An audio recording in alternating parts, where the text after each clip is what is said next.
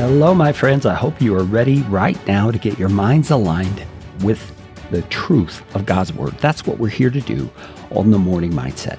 Today, we'll be looking at the book of Philippians, chapter 4, verses 6 through 7, as we continue this mindset series as we're preparing for the new year ahead. Before we get going, I want to say thank you to a handful of people who have become monthly partners over the last week. Eduardo and Alan and James and Anthony and Stephen, thank all of you for becoming partners of the Morning Mindset. Each of these people have chosen to support us on a monthly basis. Even as little as $5 a month goes a long ways to helping us. If you'd like more information about becoming a partner, you can find the URL to that link in the description for this episode, or go to morningmindsetmedia.com/partner. Okay, let's pray together as we prepare our hearts to receive what God has for us today.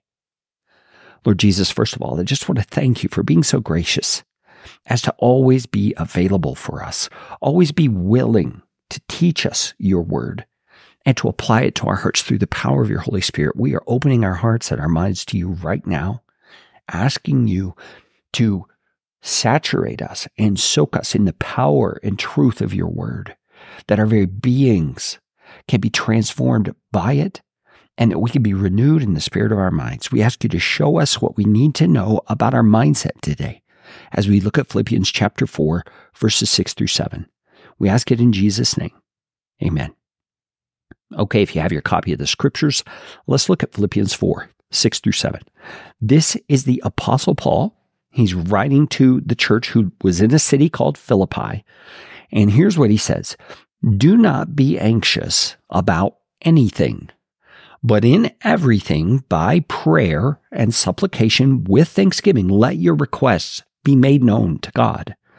And the peace of God, which surpasses all understanding, will guard your hearts and your minds in Christ Jesus." Now, obviously, friends, it's that last little bit of the verse that we are going to focus in on here. We want to learn how to guard our minds. And I think you understand why that's necessary. We have all kinds of negativity that happens in our culture around us and can influence the way we think. We have all kinds of negative thoughts that just pop up all on their own. Pessimism and doubt and fear that flood our minds at times. And we need to learn how to guard our hearts and our minds through this truth that the Apostle Paul is revealing to us today. And we need to back all the way up to the beginning of verse 6 to understand the context that Paul's talking about. He's telling us it's our responsibility not to be anxious about anything. Now, friends, I understand in our day and age, we talk about something called anxiety disorders and things like that.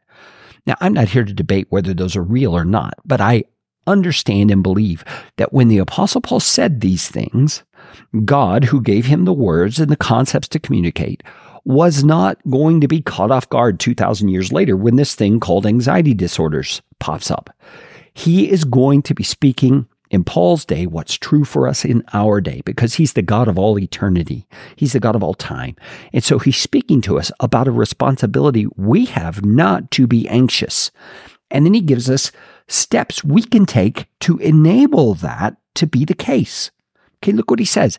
He says, in everything, so stop, don't be anxious about anything, so that's all-encompassing, but in everything, that's all-encompassing as well, by prayer and supplication, which means asking God for things, with thanksgiving, let your requests be made known to God. So in other words, Paul is saying the things you find yourself being anxious about, you should be running to God in prayer about those things.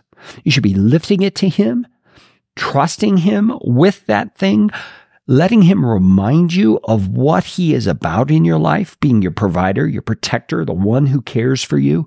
And then His peace, which nobody can really explain, will guard your heart and your mind in Christ Jesus. Now, friends, this is not like a magic ointment that you rub on a sore and it instantly is gone. No, this is like a therapy, like physical therapy you have to go through to strengthen the muscles in your body. In doing what Paul's describing here, we are strengthening our muscles of faith. We're going to our God with our concerns over and over and over, and His peace begins to guard our hearts. It begins to guard our minds, and it brings us to a place of strength rather than weakness. Lord God, teach us how to pray in a way that enables us to guard our hearts and guard our minds. We need strong minds in this culture, Lord. We need a way to stand firm in our faith for your sake and for the glory of your name. Teach us what we need to know today to guard our hearts and our minds through prayer and through thanksgiving. We're asking you to do this in Jesus' glorious name.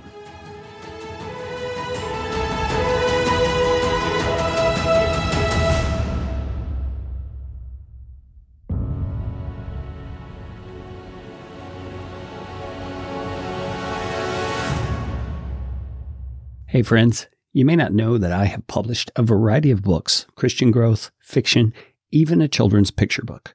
You can find all of those at careygreen.com/books. That's CAREY, green like the color.com/books.